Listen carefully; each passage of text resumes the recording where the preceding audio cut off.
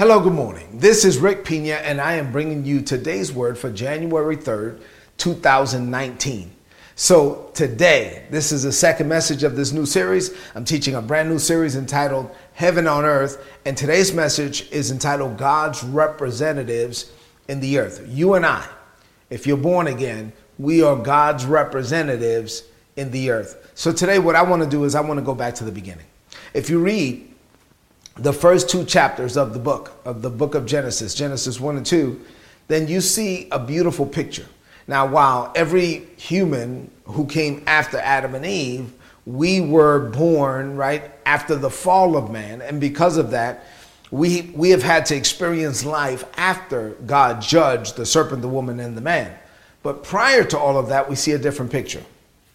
Prior to all of that, we see a beautiful picture in the Garden of Eden, and that's what I want us to go back to just quickly this morning. So in the beginning, the Bible describes Eden as this beautiful place. There was no rain, because rain will come later. There was no rain to water the earth, but actually no water was needed. From a rain perspective, the Bible says that water came up from the earth and spread out all over the ground. Wouldn't that be nice? Right? You don't have to water anything. Water just came up from the earth. It's like God put in his own divine irrigation system so that the Garden of Eden would have enough water to bloom and to flourish. And not only that, the Bible says then that Eden was fed with 4 rivers. So there were 4 rivers feeding this area of ground, right? Eden wasn't, when we say garden, some people think like a little garden. No, you can't have 4 rivers feeding a little plot of land. This was a lot. This was more like a forest than a garden, right? But it was a big area. So it's fed with 4 rivers. It has this divine irrigation system, and Adam was charged with ruling it. He was in charge of working the ground, right? So he was in charge, but watch this. God had already set him up for divine success. Adam did nothing to earn or deserve that setup. God did it by his unearned and amazing grace. And then God brought animals to Adam and said, what do you want to name these animals? And Adam got to name the animals. And whatever Adam named the animals, that's the name that they became. And where did he get the names from, right? So where did he learn how to work the garden? Where did he get the names, as far as coming up with names? The answer is simple. He got it from God, because God himself was living inside of Adam. Adam didn't live by education because he never went to school. Adam lived by revelation. He received the divine revelation from the Father. Adam was receiving downloads from heaven on a daily basis, and that's how he lived. He was equipped with supernatural insight, wisdom, revelation, knowledge, and understanding. So because of that, because he was connected to the Father, he walked with God in the cool of the day. He was walking with God and God was walking with him. He was prepared to rule, to govern, and to dominate this planet. And that's what he was supposed to do. He was created, Adam was, and Eve, in God's image and after his likeness, right? So he was created in God's image and after God's likeness. That's Genesis 1 and 26. And he was supposed to exercise kingdom, dominion, power, and authority over this planet and over every creeping thing that creeps upon the face of the earth. So he was in charge of everything, just like God is in charge of everything.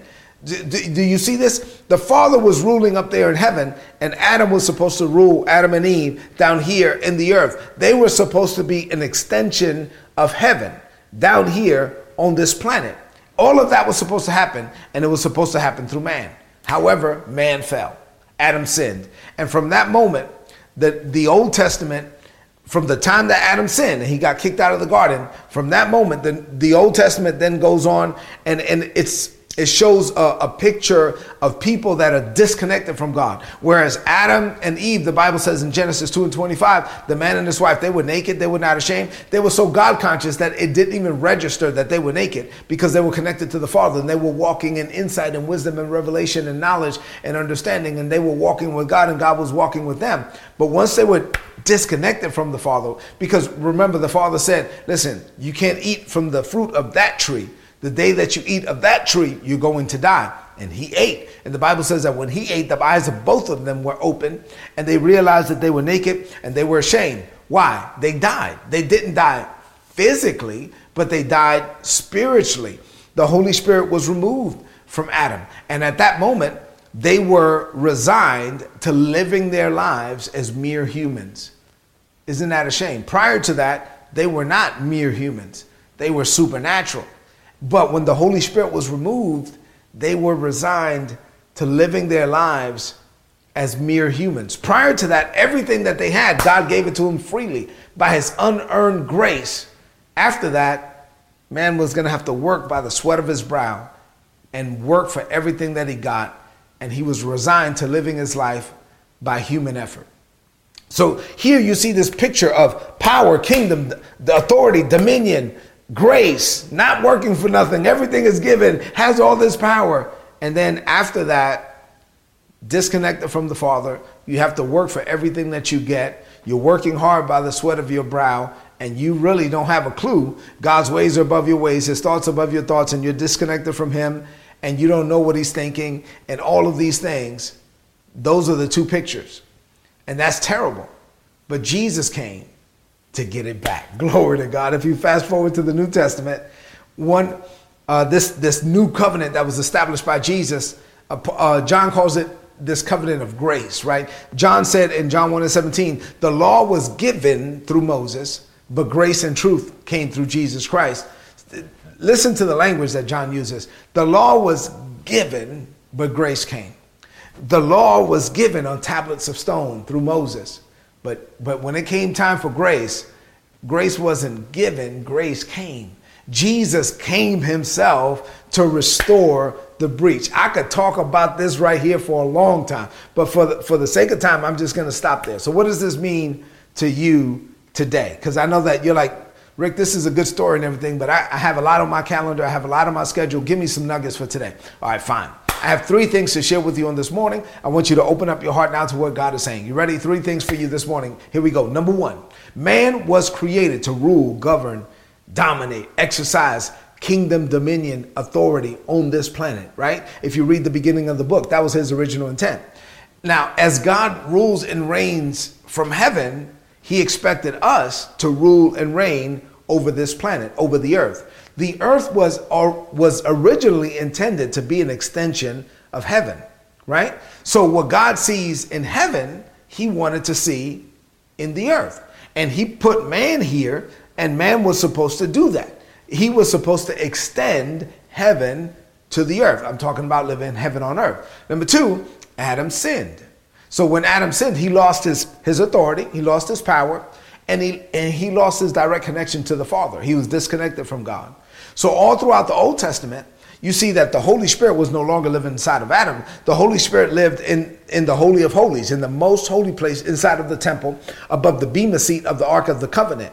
And so nobody could really go in there but one person. The only person authorized to go into the presence of God was the high priest. And even then, he was only authorized to go into the presence of God once a year on the Day of Atonement. So here you have one man who once a year was authorized to visit what Adam had inside of him 24/7. So the Old Testament is like, man, that's terrible. Where you have people, the Holy Spirit came upon people, but he wasn't in them. So one man once a year could only visit what Adam had permanently. Oh, and Adam lost it. He was disconnected, but Jesus came to get it back. And also, you look at the Old Testament, they didn't really have that divine power, right? You don't see miracle signs and wonders. You don't see them casting out devils and demons. You don't see them speaking with new tongues. That type of power that Adam had, he lost it. And because he lost it, we lost it. Humanity lost it. But Jesus came to get it back. Glory to God. So when Jesus came, if you look at Jesus, he suffered, he bled, he died, he rose from the dead. 50 days later, on the day of Pentecost, the Holy Spirit was poured out and the New Testament church was birthed. So now the Holy Spirit lives inside of us. The Holy Spirit doesn't live inside of a temple anymore. No.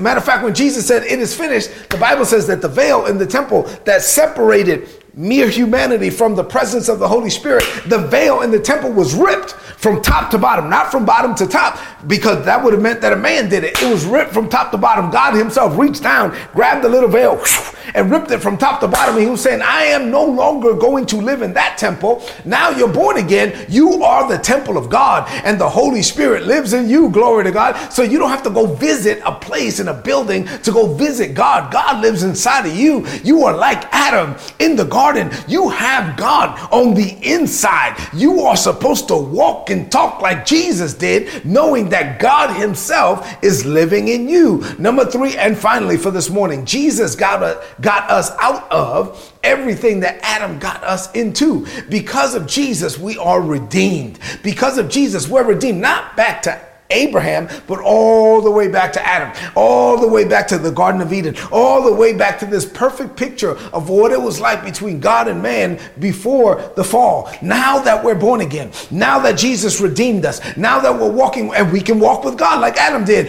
in the cool of the day, and we can walk with God and God can walk with us, and you can go on a run or you can go on a walk and you can put on some worship and the Holy Spirit is there with you, glory to God, and he can talk to you like he talked to Adam, and you talk to him like Adam talked to him. And because that's been restored, he now expects us. He charges us like he charged Adam. We are supposed to represent or represent him in this world. We are supposed to represent or represent him in every meeting, every conversation, all the activity that we engage in. We are representatives of God on this planet. That's why we're not supposed to live our lives just daydreaming about going to heaven someday. We're supposed to live our lives focused on bringing heaven to the earth every day. That's how we're supposed to live. This is the life that we're called to live. We're supposed to live as Jesus is in this world. We represent or represent God everywhere we go. Let's close this message out with a declaration of faith. I want you to repeat after me now. In faith, from a believing heart, say this. Say, Father, thank you for sending Jesus to repair the breach between you and me. Glory to God. It was your original intent for man to represent you in this world. Adam was supposed to emulate heaven on this planet. Adam had kingdom, dominion, power, and authority, but he lost it. Jesus got it back. Adam had direct access to you. He walked with you in the cool of the day. He received downloads from heaven, but he lost it. Jesus got it back. Now, because of Jesus, I am filled with your spirit. I have your power and authority. I hear from heaven daily. I receive my marching orders from you. Since I am connected to heaven daily, I don't live my life focused on going there. I know I'm going to heaven someday. But for now, I live my life focused on bringing heaven here. My life is an example of heaven on earth. I declare this by faith. In Jesus' name, amen. This is today's word. Please apply it and prosper. If you're not getting these messages and you want access to my notes, I am emailing you these notes every day for free. Go to todaysword.org, click on the subscribe button. You'll get an email from me. You'll get this in written form. Listen, go to the YouTube channel, youtube.com/Rick Pina. Subscribe to the channel. Download the app. Any app store, just search for Rick Pina. Everything we provide you is free. We want you to get the word down in your heart. We want you to maximize your purpose and potential while you're in the land of the living. Walk today, heaven on earth minded.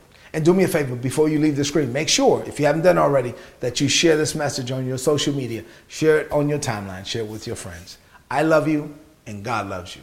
God bless you.